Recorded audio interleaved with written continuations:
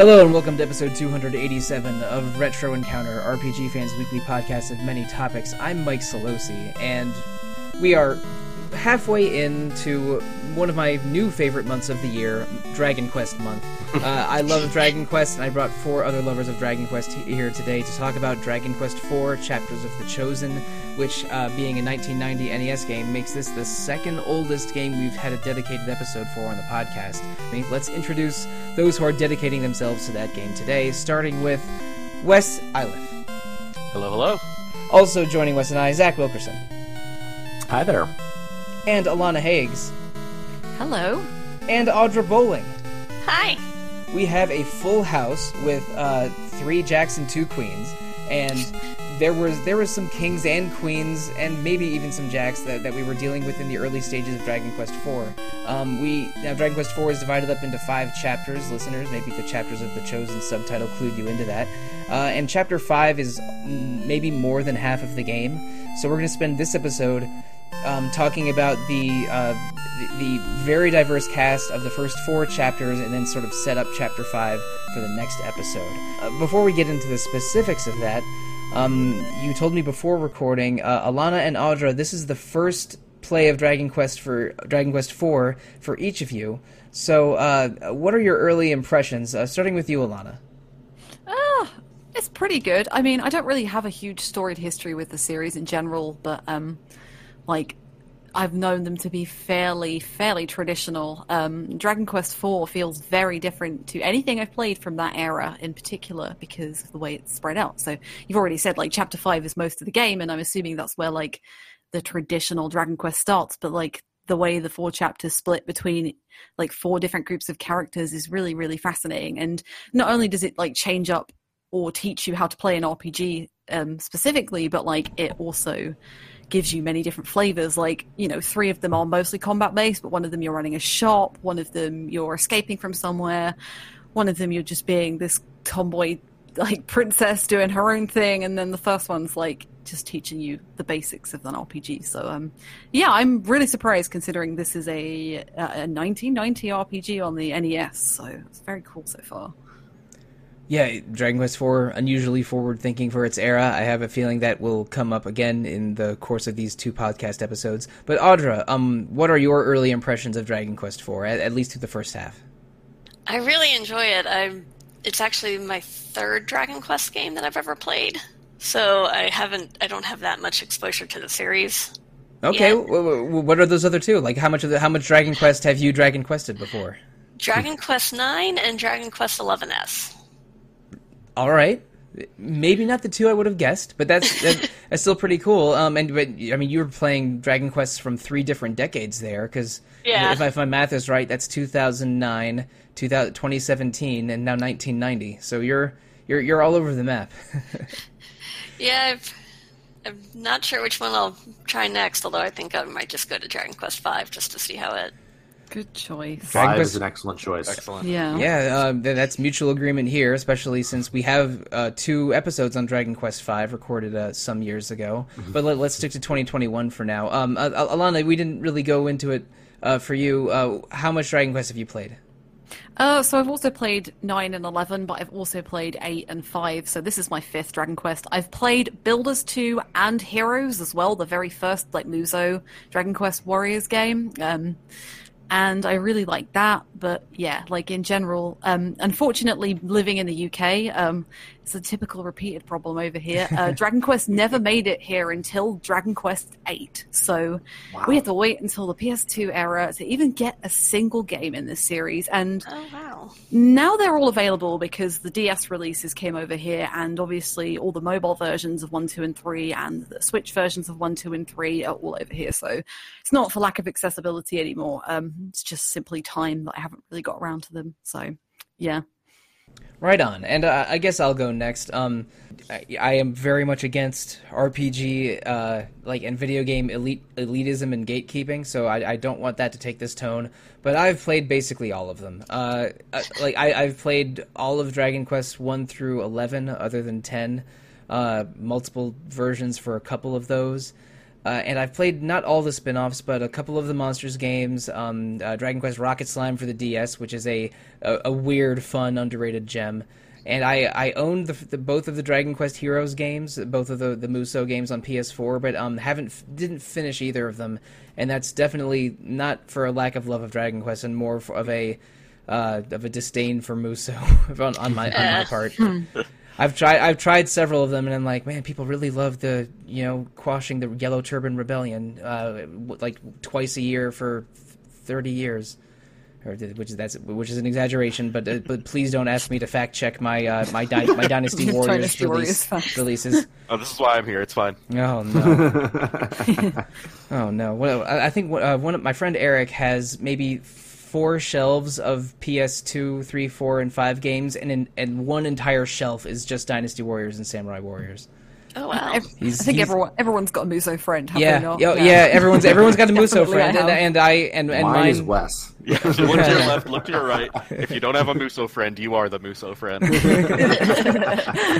So you're just waiting, and no, wait, you've got Eric. Never mind. Yeah, no, I got a Musou friend. I know where he lives. If I want to go over there and say, and like, oh, how many spears does Yukimura Sanada have in this one? He'll be able to give me the number. Like, Excellent. But that's Sengoku Musou and not Sangoku Musou. But we're going to go to Wes, Isle of Musou. Wes, what's your background with Dragon Quest and maybe 4 in particular?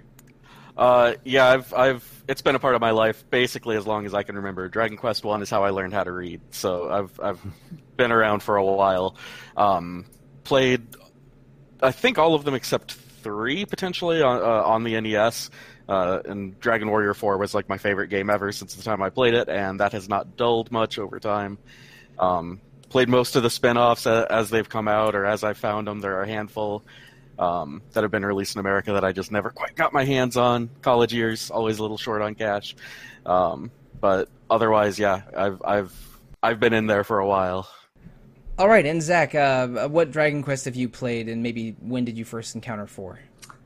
So my first Dragon Quest or Dragon Warrior game was Dragon Warrior 1. I'm not sure that it taught me how to read, although Wes, that's impressive, because Dragon Warrior 1 uses like a very particular style of English on the NES. Yeah, but I didn't beat it. Like my first ever clear by myself RPG was Dragon Warrior 2.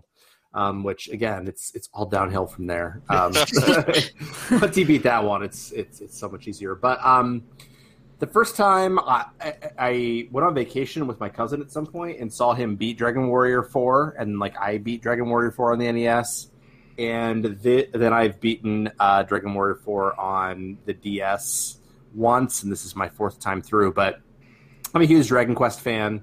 The only ones I haven't played, I played a little bit of 9, but I got into the game a little late on that one, and at this point, there's not a lot there. 9 without there used to be. Yeah, 9 without the online features is a bit of a tough sell. If there's anyone that deserves to be remade with to be a bit more feature complete, it's 9. I'd be all over that. And obviously, I haven't played 10, but I've played the rest of the mainline games. I have not played any of the side games, not the Monsters games, none of those. But in terms of mainline, I adore Dragon Quest or Dragon Warrior, and have since I was 4 years old.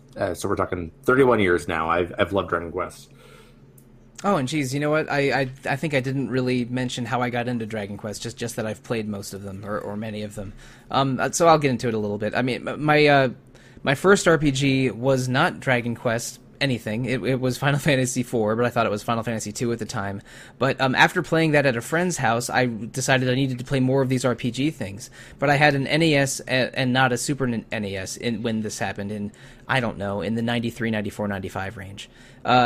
So I went to video stores, asked about RPGs, and was pointed for the NES, and was pointed to Final Fantasy I and the first 4 Dragon Quest games, all of which I never owned but rented multiple times.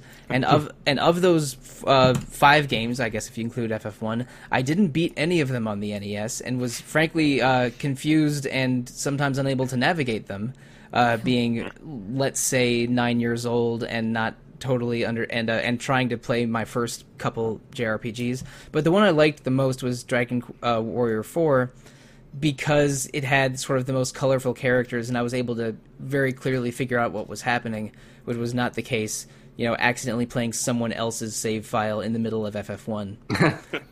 Wow. Yeah. We've all been there. At least I have. Yeah, so I didn't beat any of them on the NES, but when I was emulating every JRPG under the sun in the early 2000s, when I was a teenager, I decided, you know what, maybe I could revisit Dragon Quest, because I remember really liking 4 back in the day, and then, or I should say, I was still calling it Dragon Warrior then, and around then is when I was like, oh, it's Dragon Quest actually, and there's a bunch that didn't come out in the United States. And I emulated Dragon Warrior 4 on the NES and finally beat it. Save states helped. And also played Dragon Quest 5 and 6 for the first time, almost back to back to back. And then when I was in the middle of doing all of that, Dragon Quest 8 was on the horizon. And I adored that the first time I played it. So I basically went from not finishing any Dragon Quest games in the early 2000s to beating 7 of them in a row in Wow. the early to mid 2000s.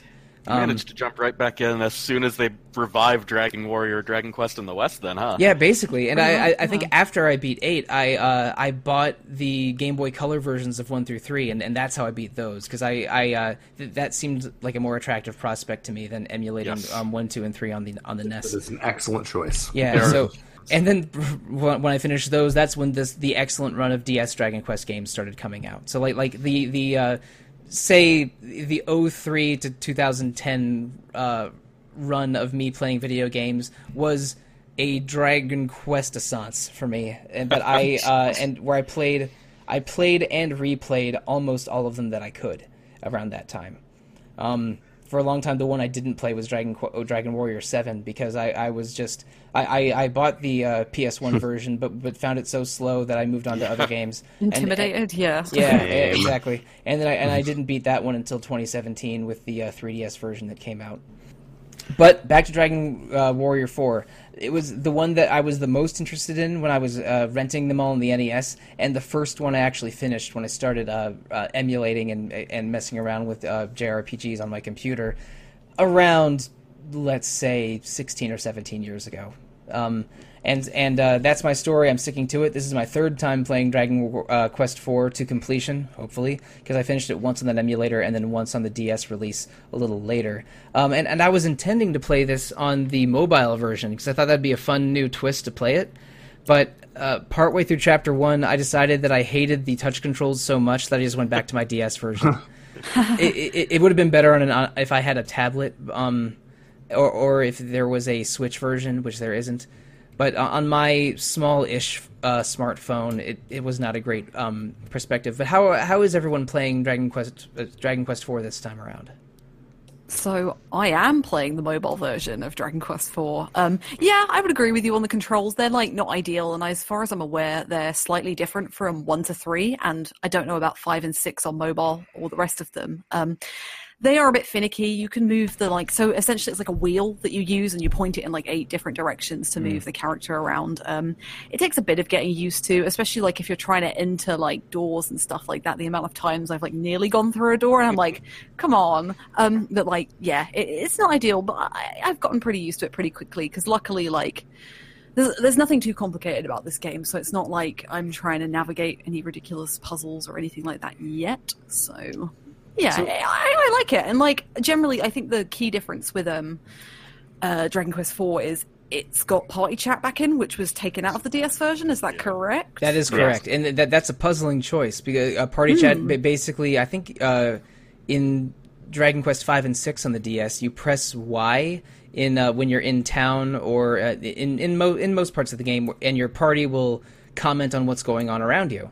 And in Dragon Quest IV, with 8 really interesting, diverse party members with distinct personalities, that actually sounds like a really fun thing to check out every so often. But it was removed from the DS version, from the North American and European DS versions, and I don't have a great reason why. I mean, I guess resources. Yeah, I'm sure it'll have to be. Probably, yeah. It's a weird choice, like you said, because this is such a the first half of the game is such a character-focused game, and the person you're controlling is almost silent. The only time they ever speak is in party chat. So it's you're taking Alina's personality away from her or Ryan's personality away from them, just by removing that feature. So yeah. Yeah, I'm also playing on mobile, and I agree. Like the only reason I'm playing it on mobile is because I lost my copy of Dragon Quest IV for the DS. I can't find it because I moved recently. But yeah, I mean, like the party chat stuff in the first 4 chapters, like a lot of times when I check party chat, it's just like a bunch of dots, which is very common in Japanese RPGs. But otherwise, like I got used to the controls eventually. But it feels very much like the DS version. Right. Yeah. I mean, I only played the beginning of the mobile version before deciding to switch. But like the opening credits and the look of the game is almost indistinguishable from the DS version. Yeah, I'm playing the DS version at the moment. It's a fine version. Yep. I loved it in 2008 when I first played it, and now those DS versions are getting a little bit hard to find now. Like I think Also very expensive. They're really expensive. I am playing it on mobile. Yep, I'd rather pay £15 than £75 just for a cartridge. Yeah, right. I think I was looking at prices for it was either 5 or 6 going for over $100 on Amazon, which is crazy to me. I think Dragon Quest V might be my most valuable DS game, other than Pokemon Heart Gold, which is somehow incredibly in demand nowadays. Me too. Yeah.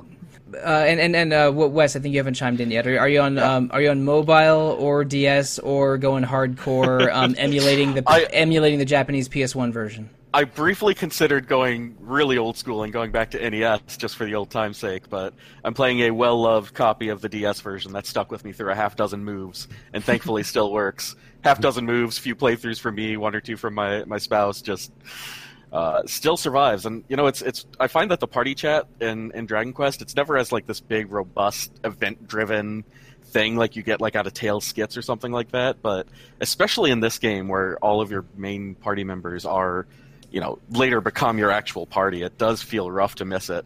And occasionally during like Torneco's chapter, when a lot of times that party chat helps determine, you know, it tells you where to go next a little bit, gives you a little guidance.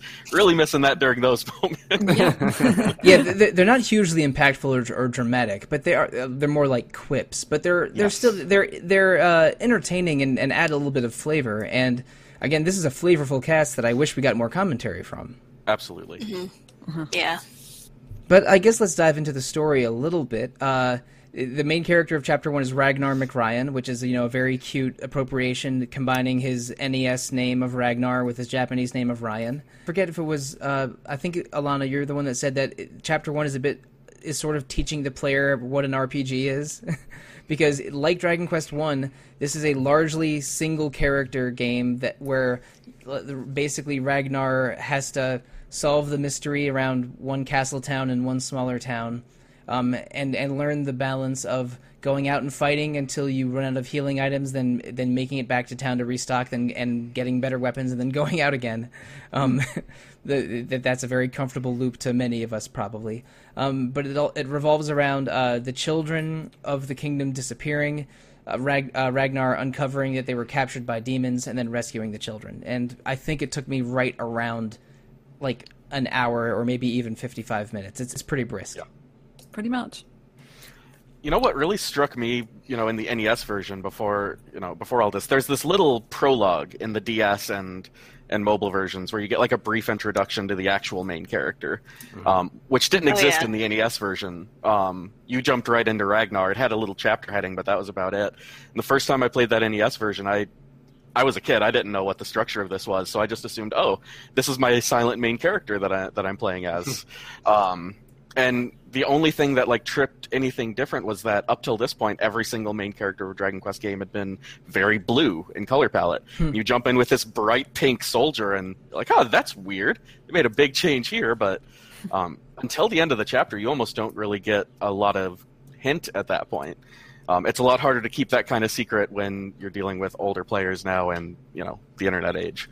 And weirdly, the art for the Dragon Quest III main character has a lot of sort of blue, yellow, and pink in their palette, at least in their character art. But every sprite in Dragon Quest III has to be a 2-color combination. So I think the hero is just blue and white, and like fighters are just green and white. It's a little messy. But in Dragon Quest IV, each of these characters does have a distinct color palette, and Ragnar McRyan's is a a mightily pink suit of armor with a red cape and a lustrous mustache. And if this game was like Mario and Luigi Superstar Saga, he would be leading the party in the mustache stat. Even though Torneko would have a pretty good mustache as well. Pink armor and Scottish is like two real big pluses, isn't it? Yeah, absolutely. Oh man, yeah. Ragnar is silent in his chapter, but everyone else in the castle sure as hell isn't. And I hope you can at least understand some of the cues of written Scottish. Yeah, I thought I was good at it, but then they said like tower in like this Tour, really yeah. thick accent, and I was like, wait, what word's that? And I'm like, hang on a minute, let me go back and see. Let me channel Leona for a second and see what I can do. I'm like, yeah, okay. So localization deepened to throw that in Chapter 1 at you, too. Yeah, really. The localization of Dragon Quest has been really strong and full of personality since Dragon Quest VIII. And I think in the Japanese versions, a lot of different towns will have like vocal cues or tics, but nothing like them like using every European accent on the continent. For different Dragon Quest games. The worst one for it is 7, where in the 3DS version of 7, I had to like Google certain terms just to figure out what language they were emulating. I feel very powerful sometimes playing Dragon Quest because I'm like, yeah, I get all this. It's fine. It's just the accent I have to get. I think Dragon Quest 4, playing it again like 13 years ago, is how I found out that Bairn was slang for a child in Scots. Yep. It took me a little longer to get that. Yeah. Oh, if this is your first time playing, and maybe you don't watch as much Scottish television as Alana or Leona. I don't watch any Scottish television. Yeah. I have seen at least 2 series of Taskmaster with one Scots contestant. So that's about as deep as I can go. That's where all my knowledge comes from, too. I'm with you. But we deal with some vaguely Russian accents in Chapter 2, some Irish in Chapter 3. Again, if you're playing Dragon Quest VII's 3DS remake, you go into a whole bunch more. The one that I couldn't figure out at the time ended up being Swedish. But yeah, the localization of Dragon Quest, like, there's a lot of accents, a lot of quirks. They use Japanese onomatopoeia for spell names, so the English language version of that is frizz, sizz, crack, boom, whoosh. Oh yeah, I love those. I love the spell names. We'll forever love it. I mean, Wes and Zach, all three of us are old schoolers, but I think I prefer frizz, frizzle, kafrizz to was it Blaze, Blazemore, Blazemost? I mean, my favorite was totally knew what those things meant, though. I liked Dragon Warrior 1's Hurt and Hurt More. Those were really evocative names. I think it was just Hurt. I think it was just Hurt More, and then you got Heal, and was maybe Sleep. I don't remember. Oh, it wasn't a lot of spells. It's not a lot, and I think they added more in the Game Boy Color version I played. But all of us are playing the DS version or later, so we're basically going to be working with the same language and same terms, but I apologize if I accidentally call, like Maya and Mina, Mara and Nara, because I did live with those names for, something like, whatever the difference in time for me first playing the remakes was, let's say 20 years. But they were able to incorporate old weird localizations in Ragnar McRyan and Torneko Talun in ways that I thought are very clever and fun.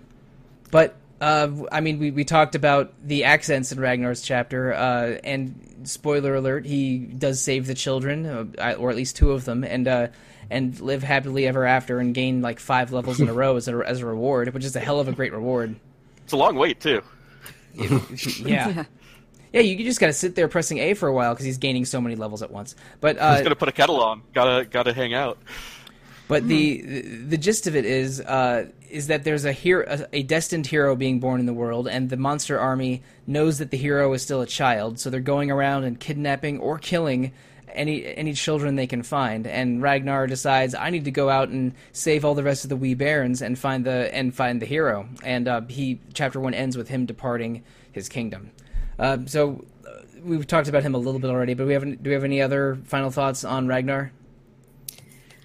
I like the heel slime that joins the party. Yeah. Oh, Healy. Healy. I mean, and you kind of talked about Alana talking about this before, but like I think that like the heel slime is like key to the way that chapter works. I mean, assuming this is your first RPG, like, and this is your first chapter, like it works really well because like I don't know, you the healing happens for you, and really all you have to do is hit.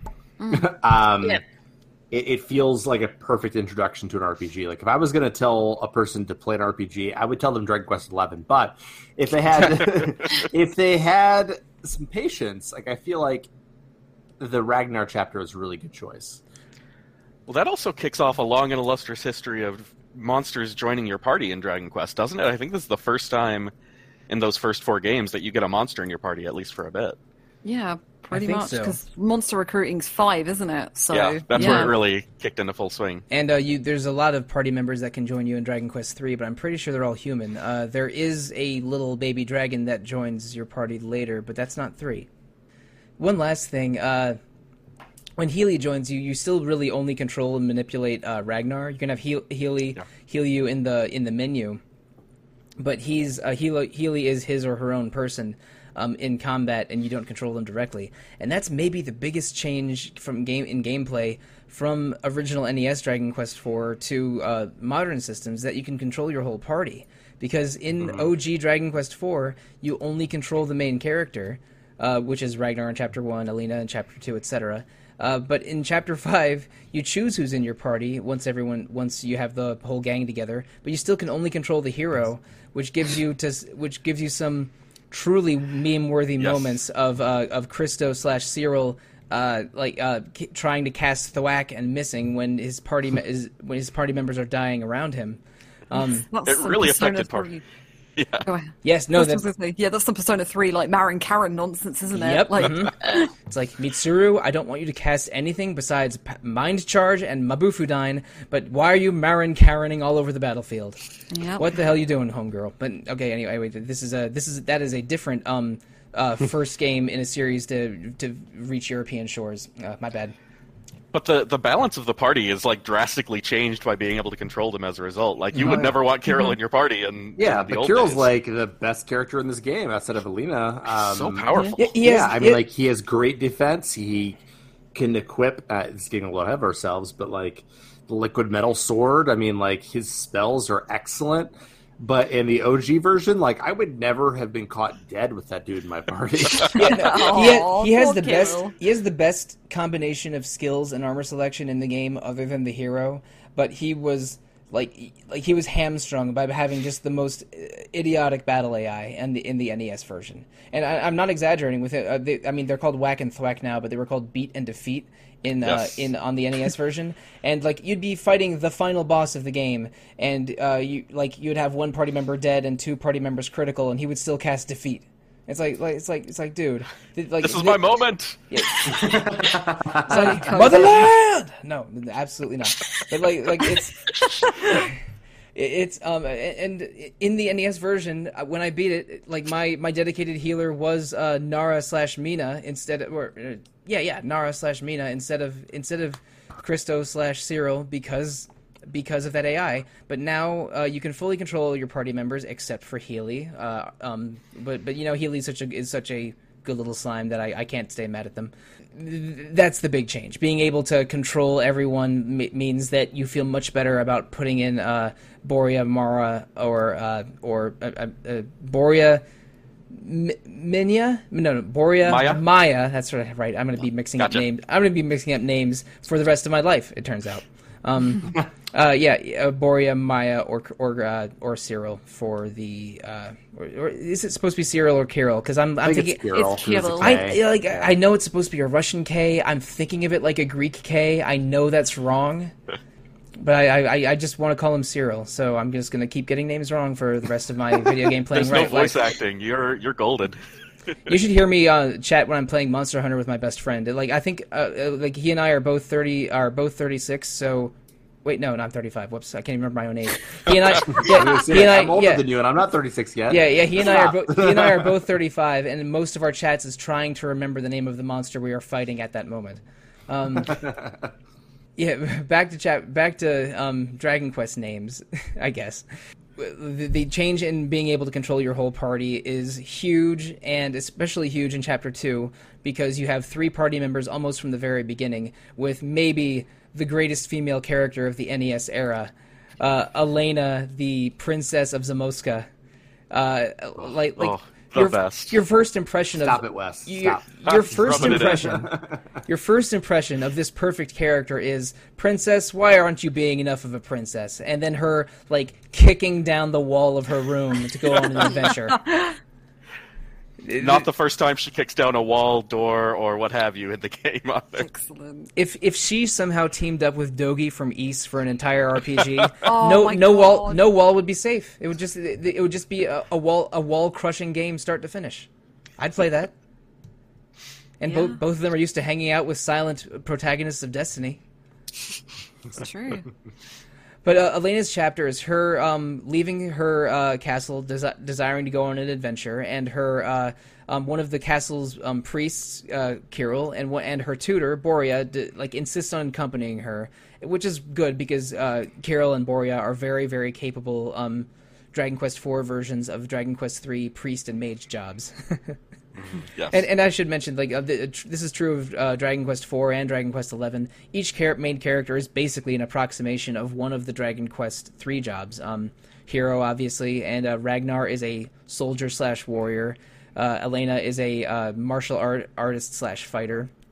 And I just mentioned Kirill and Boria, but you have a pretty solid trio for Elena's run of adventure, which involves thwarting human sacrifice and a kidnapping, and winning a tournament, and saving her father, and winning a tournament in maybe less than 24 hours of game time. A startling amount of adventure for just an hour and a half long chapter. She keeps herself busy. Yeah. Maybe got drafted by Wes before me in a certain draft. I'm going to hear about this every podcast from now until eternity. I drafted. That is correct, sir. I drafted someone else from Dragon Quest IV in my run, and I think I stole him from under your nose as well, Zach. Yeah, we're not talking about that. We'll talk about. We'll negotiate that later. It'll come up Listen to again, this, I'm spoil sure. it. Back to Dragon Quest IV. Chapter 2 is sort of if Ragnar's chapter was an approximation of Dragon Quest 1 with really one important character, Dragon Quest 2 is the analog for Chapter 2 of Dragon Quest 4, because you have a party of 3, and you're sort of learning the party dynamics. The boss fights are more complicated. I actually died against the first boss of Chapter 2, because I just strolled into that church thinking I could beat them at level 2 with no problem. with no spells other than the starting ones. But no, you're intended to grind a little bit, figure out the skills of your new characters, and then use combinations of heal, crack, and sap to defeat that first boss at the human sacrifice village in the north. Yeah, I mean, the party composition is even the same, right? Yeah. You have a fighter who's sort of your main character who has no spells. The main character in Dragon Quest II, who didn't get drafted, by the way, is very powerful, and he's the only useful game in Dragon Quest II, the OG version at least. But you have a priest and you have a mage. I mean, it's the same idea. I think that one of the things that I find really fascinating about this game is the ways in which, even in I know we think of all of these games as ancient history, right? They're the beginning of the genre, but they're calling back to different elements of what Dragon Quest is in really interesting ways. And I think that the split of this party is what RPGs are, right? It's you have your fighter, you have your healer, you have your mage, and there's no tank there, but Kirill or Elena kind of qualify. And just the ways in which, it acknowledges the way in which Dragon Quest codified what an RPG is, but also the ways in which this game acknowledges that. The chapter system, I think, and it's funny because coming off of Suikoden 3, where I complained about the chapter system, here I think it actually works much more brilliantly and much more simply, really. One of my favorite moments in Dragon Quest games in general is that first moment where you have to set out and you have to you're weak. You have to go and get the money for your first copper sword, and you have to buy the better armor, and you kind of have to do that grind that Michael was talking about, where you go and you You go as far as you can until you're too low on hit points and herbs, and you circle back, and you get 4 distinct versions of that grind in Dragon Quest IV, which is one of the reasons I loved it back on the NES. It was like 4 brand new games starting up right at the beginning. You get 4 mini games to give greater context to your party before starting the quote unquote real game in Chapter 5, and those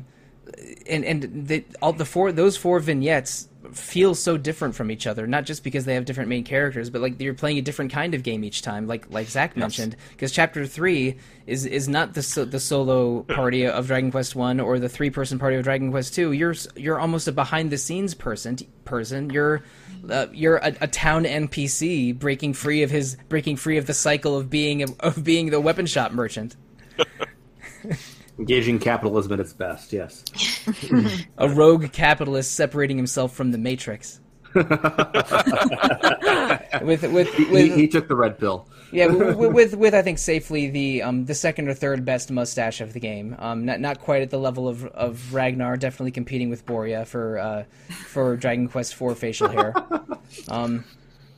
The Tornico Taloon chapter, I went into this game, I mentioned this a little bit before we recorded, I went into this game, again, I've played it before, but it's been more than 12 years, so there's parts of it I only vaguely remember, or forgetting that he was supposed to go on his own adventure, I just did cycles of him working at the weapon shop for at least 45 minutes, way too long. I think I was listening to a podcast at the same time, so it wasn't like I was, just staring bloodshot-eyed into my DS for a whole night. But it's a little bit more complicated than working at the weapon shop until you have 2,000 gold. Yeah, I guess still though, the other 2 chapters have still been building up to this, because a lot of the time you do need to talk to characters to figure out where you're going next or what to do next. Like in Chapter 1, you have to go back and forth, don't you, between the 2 towns to find out that, someone's husband's missing, and then you find out he's in prison, and then you go back and talk to the wife and take her back to her partner to save him. And I think you do something similar in Alina's chapter, or at least you have to talk to someone in particular and then go back and forth. But you have to, when there's an imposter princess trying to masquerade, she's masquerading as Elena to get attention after you thwart the human sacrifice, and you have to, she gets abducted. You find out by talking around town that the ransom note was telling you to go to the graveyard at night. Then you go there. Then you you have to exchange her ransom for a special item that's in a cave outside of town, and basically there is event flagging in this game that is typical of NES RPGs of the time, or just early JRPGs in general. But I don't think any of it's that unfair. You can figure out most of it by just talking to a lot of people in town. No, and I think Torneco's character is the first one where it's here you go, off you go. Not only are you on your own, you're doing something entirely different. You mentioned the day and night cycle system. This is the first Dragon Quest game that has the day and night cycle. Is that right? No, it's in Dragon Quest 3. Wow. It's in Dragon Quest. I definitely remember in Dragon Quest 3 you had to do certain events only at night. But yeah, you're right. It might have been earlier than Dragon Quest 3, but I definitely remember some plot events needing to happen at night in DQ3. Okay, cool. It might be older than that, though. Was there a day and night cycle in 1 or 2? I don't believe so in 2. There was, at least, it might be one of the newer version things, but I played the Switch version of 2, which was a decision that I certainly made with my life. And it does have a day and night cycle, but it's not important to the actual flow of the game. Okay. It just makes enemies stronger on the overworld at night. And maybe zombies are more likely to show or something like that. Yeah, exactly. Yeah, because undead and demons, they can be some real bad mother lovers in old school Dragon Quest games. I had to run away from some fights in Dragon Quest IV because I was just trying to walk to Endor, and it's I don't know if I can handle 2 skeletons, 3 restless armors, and a heal slime. I don't know. Kirill might run out of HP before I can properly deal with these. Again, I got, in just the first 2 chapters, in just chapter 2, I got, I think, 2 game overs because I just got way too ambitious with what I thought I could accomplish. Yeah, I mean, luckily inns and medicine herbs are really cheap. Yeah, like consistently through Dragon Quest, like everything feels fairly affordable. Like I never feel like I'm scrambling for anything, even if I have to grind for a little bit. Like it's not never a pain. It's total hubris why I died every time I did. Yeah, no, I get it. Don't worry. You always think you can push a little further. Yeah, it's I've played all the Dragon Quest games. I can totally handle this cave to the Armlet of Transmutation. It's like, and then like, oh, now these are 7 bats that won't let me run away from them. Great. Oh, The bats in oh god, the 4th chapter. Oh my god, in the cave, you know. yeah, they're a trial. Yeah, in the mines, they're a pain in the butt.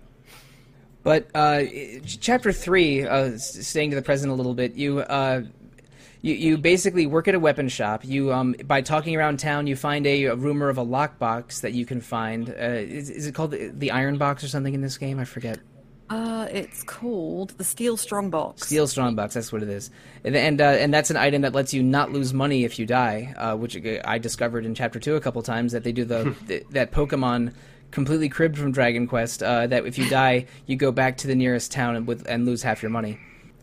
But and Torneko gets I think they communicate to you just how boring the drudgery life, like the life of being a wage slave is, and sort of encourage. And Torneko has this very sweet wife and son that care about him. And if you're smarter than me and realize that there's something you're supposed to be doing besides going to the item shop every day or weapon shop every day, you can sort of Torneko through the player gets the idea to set out on his own, find the Steel Strongbox, and then sort of start doing Dragon Quest stuff in his corner of the world.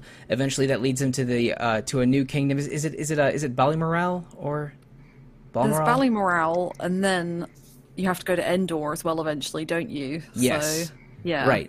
But yeah, he's doing the things that essentially put him on the map, because he has to arrange for the bridge to be fixed, doesn't he? He has to provide money to someone to build a cave which connects 2 of the different areas. So, yeah. And those bridges, you see them broken in Chapter 2 in Elena's chapters. And minor spoilers, you will navigate those bridges and that tunnel in Chapter 5 when your party comes together.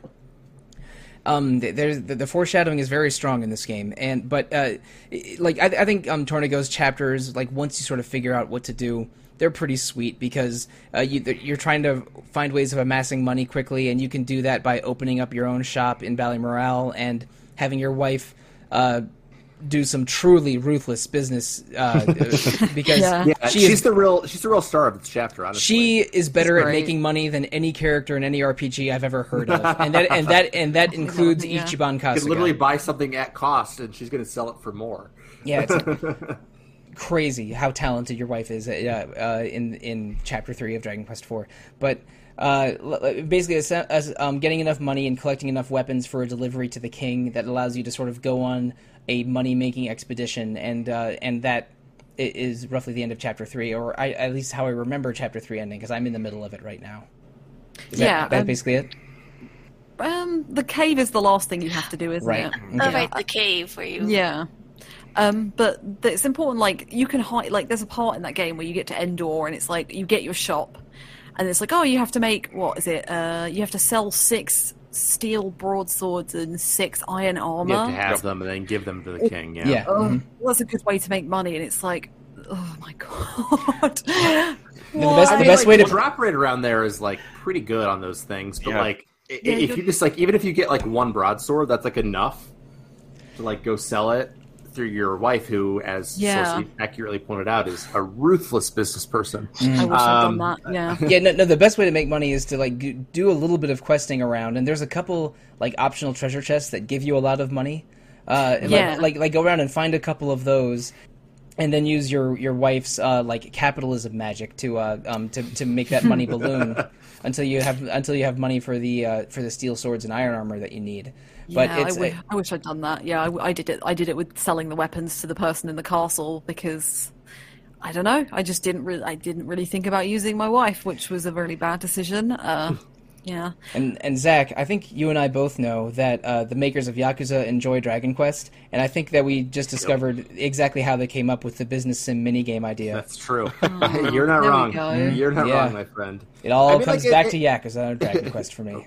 Yeah, that's true. I mean, like, the thing that I think is fascinating about this chapter is just how, like, many different, as we were talking about, like, how many different ways you can approach it. Like, I remember playing this as a kid. Like, I didn't understand that I could do any of that. And so, like, I just went out and fought, like, fights for, like, hours. Yeah. To build up my gold and, like, get, like, the items. And, like, I had, like, 6 steel broadswords. And then I was like, okay, now I have enough money to go buy the armors that I need. But, like, just, like, a little bit of understanding of, like, the way that the system works makes it go so much faster.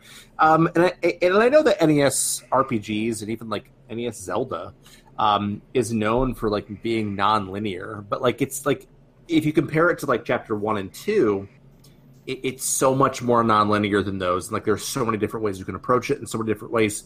Like, it feels like the most true to an NES RPG in some ways, but also, like, the most forward-looking. Because, like, what game was doing this? Like you selling stuff at the time. Like, I can't think of one. And I mean, like, manipulating your wife's shop is the best way to earn money in Chapter 3. But you can also hire mercenaries when you go out on these expeditions to different caves. And Torneko doesn't play like any of the other characters. I mean, he represents the merchant job from Dragon Quest 3, which was sadly not really in Dragon Quest 11. You have a merchant buddy, but not a proper merchant party member in that game. And a lot of his skills are things like analyzing enemy stats or doing silly tricks that would have been either the merchant or the goof off job in Dragon Quest 3. And like I think that you learn RPG lessons from the first 2 chapters, and this RPG lesson is how to make a lot of money and what goes on when what you can do besides just doing the regular quest, and sort of forcing you to learn Torneko a little bit, who's an unconventional party member. It's so different from the first 2 chapters. I mean, and you could also sell armor at, like, the castle in, I don't know, whatever that Kingdom of Source of the Bee is, like, for more money there, too. I mean, because, like, they're desperate for it. So you could also make money that way. Like, there's, like 4 different ways you can approach almost everything in this game, or in this chapter, and I just think it's so cool. I mean, Balmoral is trying to arm themselves for war against Endor, but you discover that the Prince of Balmoral and the Princess of Endor are in love with each other. So by playing matchmaker a little bit, you get to stop the war with, kisses, which is exactly what I love in an RPG. And also the Princess of Endor is the person whose marriage was up for grabs in the tournament that Elena fought in. So that's the other through line from chapter 2 to 3. The chapters feed together in this really interesting way where you hear rumors in one chapter that are the main focus in another chapter. There's one rumored character that you keep hearing about that is so important later, but we'll get to him near the end of this episode, I think.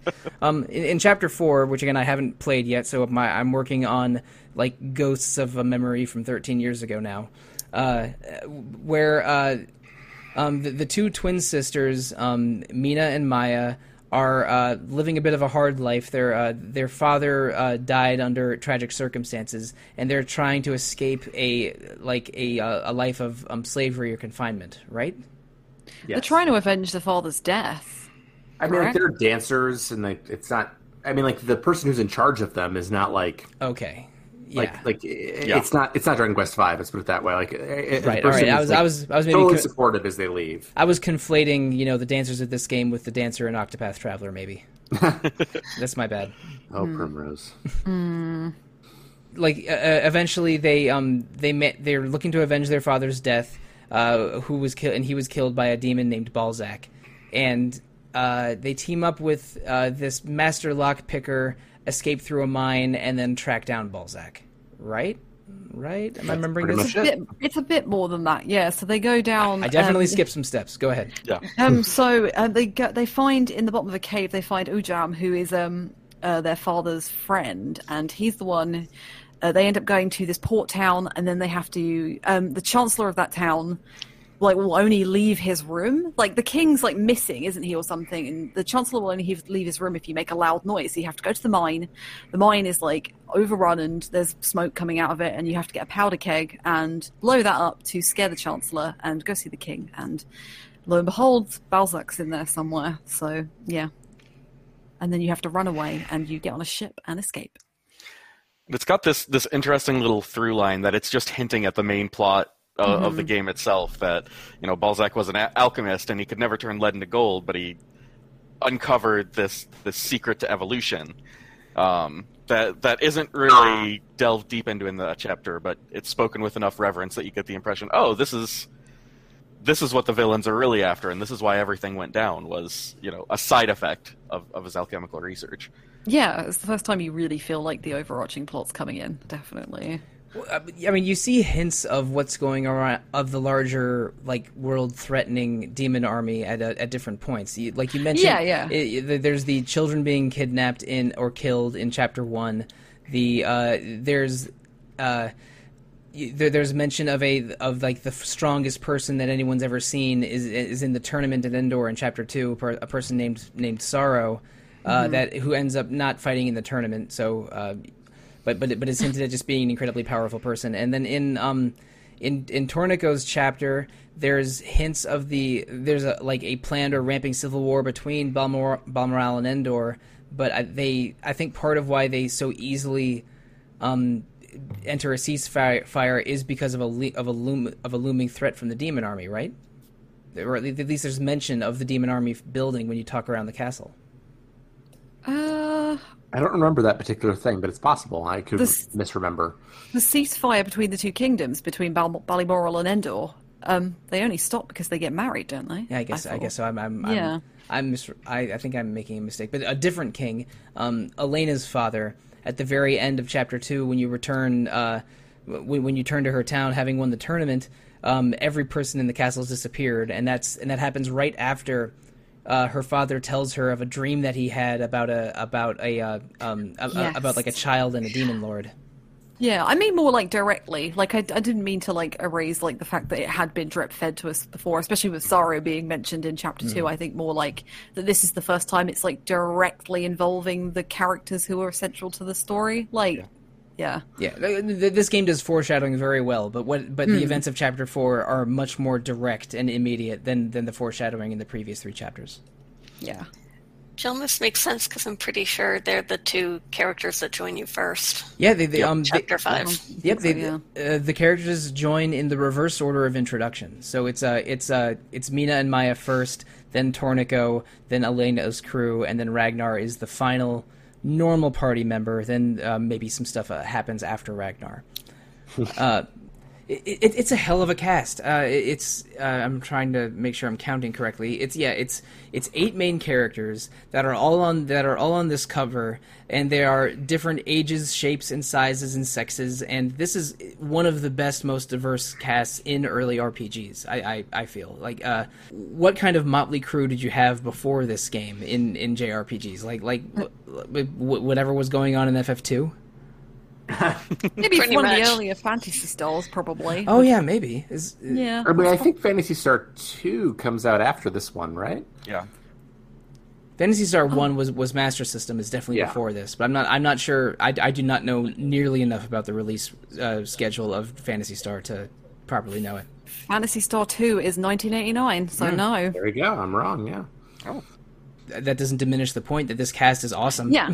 Oh god, yeah, it's amazing. Yeah, no, definitely. They're a very colorful bunch. Colorful.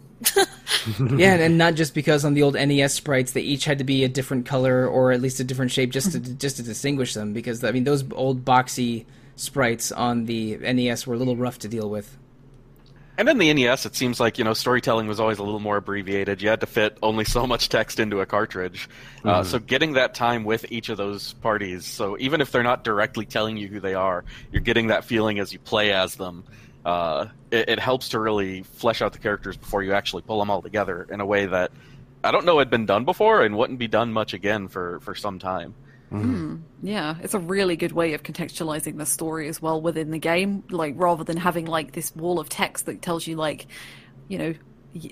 just this year the king was murdered by something, blah blah blah blah kind of thing. You've actually got like first-hand experience of what is the seeds being planted around this world, and correct me if I'm wrong, this is technically the first game of what is now called the Zenithian trilogy, right? Yeah. So Yes. like it's unrelated Yes. to, so 1, 2, and 3 are like connected in a way because of the hero Erdrick, obviously. And then you've got these 3 games on the NES and the Super Nintendo that were all Zenithian. So Yeah. I'm And I- interested and I- to see how that plays in. And I think it's always interesting because, like, to me, like Dragon Quest III, like sort of perfects a lot of the elements of what it is to be like an NES RPG. Like you have like all this choice about mechanics and things like that, and like story is like sort of like over here, and like there's some cool stuff, obviously at the end of Dragon Quest or Dragon Warrior 3. But like Dragon Quest 4 and Phantasy Star 2 to some degree, like because it came before, obviously, like they start like this idea that like story matters a lot in RPGs. And obviously Final Fantasy IV is the one that really kind of codifies that. But like I think that like this game is important for that reason, like this idea of like story is significant, characters are significant. They're not totally fleshed out here because like obviously they're silent. And in the original version, like it's not like there's party chat in the original version. But like the idea that story is something to focus on and something to think about feels kind of unique in this version, which is what I feel like this is like sort of the progenitor of like a lot of SNES RPGs. And I mean, to a degree, a lot of characters with medium or large casts in RPGs can be kind of set it and forget it. Even later Dragon Quest games, like how much can you tell me about Nevin and Amos? Right? Who? Right. Nevin joins as part of the story, and I think Amos might be an optional character. But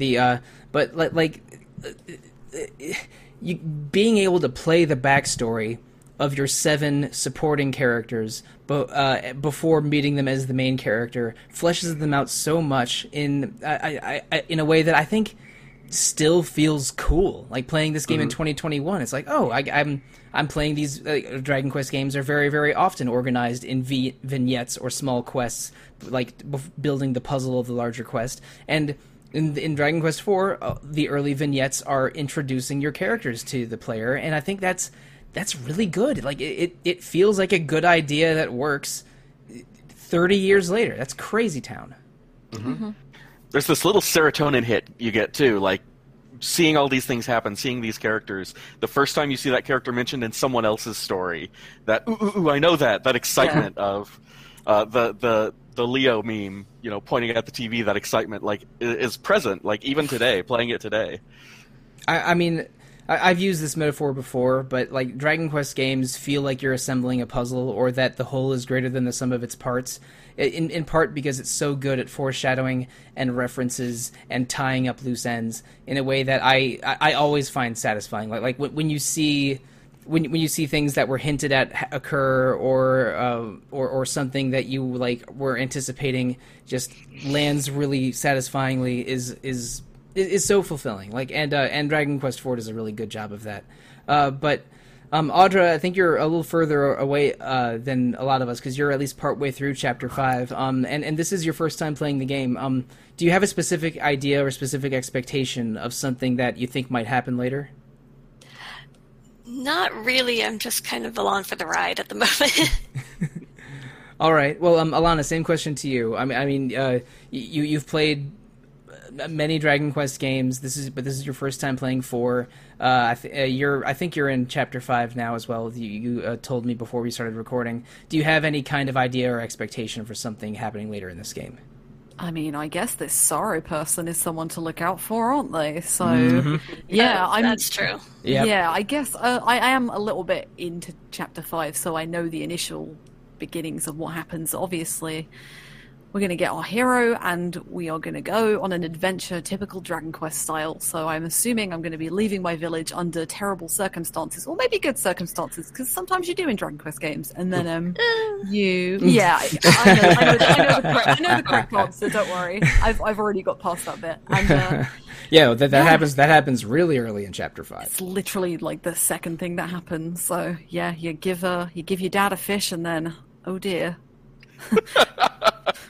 That sounds like a good metaphor for life. Now, one last question. We could save this for the next episode, but I want to talk about it now. I played as the male Dragon Quest hero when I played this game 13 years ago, so obviously went with the lady this time. How about her hair? That awesome, I love her hair. That amazing mane of green hair is something else. There's a lot of things talking to me in this game. Like, there is a character called Alina, which has one letter different from my name. There's a girl with curly hair, and I have curly hair, and green is my favorite color. So, you know, not saying anything, but Dragon Quest IV is, like, appealing to me in many different ways. I miss days where you could pick between a male or female main character in Dragon Quest, because it feels like such a fun choice or a fun option in Dragon Quest 3, 4, and 9. That, yeah, or even just design your own character, I suppose. Like, yeah, that would be so cool. I mean, you can in 9, can't you, if I remember? Oh, yeah, you can fully design you whole create party. your own party. Yeah, the sort of canon female Dragon Quest IX main character has sort of short pink hair, but you can completely design him or her up to your specifications. Yeah, the design of the female protagonist in Dragon Quest IV is just one of my all-time favorite hero designs in Dragon Quest history. Yeah, the half leotard, the shoulder pad, the circlet, the hair is my favorite part, but it's it is pretty unique and pretty excellent. I love her. So, Lucy, we've talked a lot about how much we enjoy Toriyama's designs for female characters, like, in particular, and, like, I think she's, like, right up there. So, yeah. Toriyama is so good at designing tough girls that I like especially Jade in 11, Ira in 7, Red. the female main characters, Red from 8, I would say Bianca in 5, like Toriyama's female character designs. Deborah. I could I'm gonna pretend you didn't. I'm gonna pretend I didn't hear that. My mother's name is Deborah. Excellent. See? Although amusingly, maybe I said this in the podcast years ago, but when I played Dragon Quest V on the DS for the first time, I did pick Deborah because she was the one I hadn't picked before, and I named the two, and again, I had played Dragon Quest V before a couple times, so I had the nuclear family in Dragon Quest V named after my parents, myself, and my sister. That's So sweet. adorable. Yeah, in Dragon Quest V. Although I think just to make it a little bit different, I had the kids be Miguel and Marie instead of Michael and Mary. Your best friend on Dragon Quest V. Confirmed. You know, I wish I could say no just to continue my anti-Deborah stance, but I think that was my best Dragon Quest V run. Got Bjorn that time, huh? I got Bjorn and Starkers, and I recruited a Archdemon and a Great Dragon. It was a real good time. Mm-hmm. Yeah. Don't talk about great dragons. Ugh. No, please don't. I mean, I just raised the level cap of my Great Dragon in Dragon Quest Tact a day or two ago, so that's Nice. Oh boy. Okay, now if I'm talking about the Dragon Quest Gacha RPG, maybe it's definitely time to end the episode. Listeners, play Dragon Quest IV. Maybe don't play Dragon Quest Tact. Just throwing that out there. But I'm also throwing out there that this is not the end of Dragon Quest IV discussion on this podcast. Next week we're doing part 2 of our Dragon Quest IV mini-series. And then later this month, yet another Dragon Quest episode, but I don't want to share exactly what it's about yet. It will be about a certain villain from a certain Dragon Quest game. Okay, maybe you can figure it out from that alone. But There's some options. There are options, but there's one best option, and that will be the topic of discussion for in the last week of May on Retro Encounter.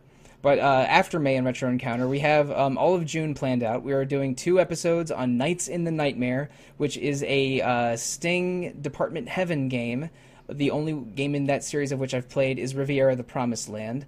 And Nights in the Nightmare is a really unique, really unusual RPG, and we have some very excited Nights in the Nightmare fans ready to discuss that game in June. But before we get to Nights in the Nightmare, I think we're going to do an episode to make 2 episodes to make us feel some feelings, because we're doing 1 episode on Nier Replicant, which had a recent remake. Thank you very much for your excellent written and video review of that game, Alana, Yes. from a few weeks ago. Of course. No problem. Please go read it and check out the video.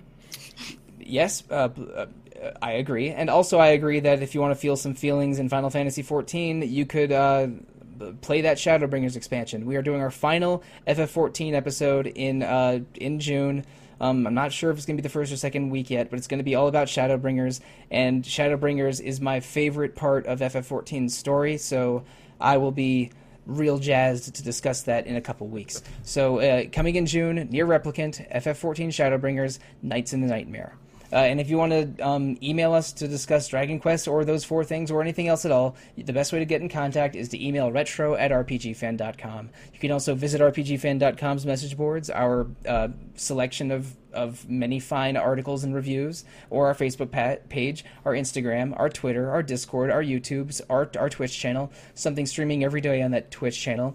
And Retro Encounter is only one of 4 podcasts on RPG Fan, the others of which being Random Encounter every 2 weeks about randomness, Rhythm Encounter usually every 2 weeks about RPG music, and Phoenix Edge usually every week about a variety of topics, mostly current events. But you can review Retro Encounter or those other 3 podcasts on iTunes, Google Play, Spotify, however you are listening to us.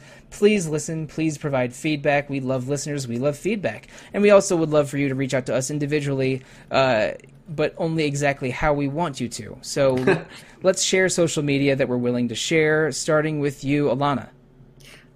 Best place to find me is on Twitter at Alana Hagues, or you can find me on the RPG Fan Discord as Alana. Now, Zach. You can find me on Discord at ZachW, and you can also email me at zachw@rpgfan.com. Now, Audra, hit me.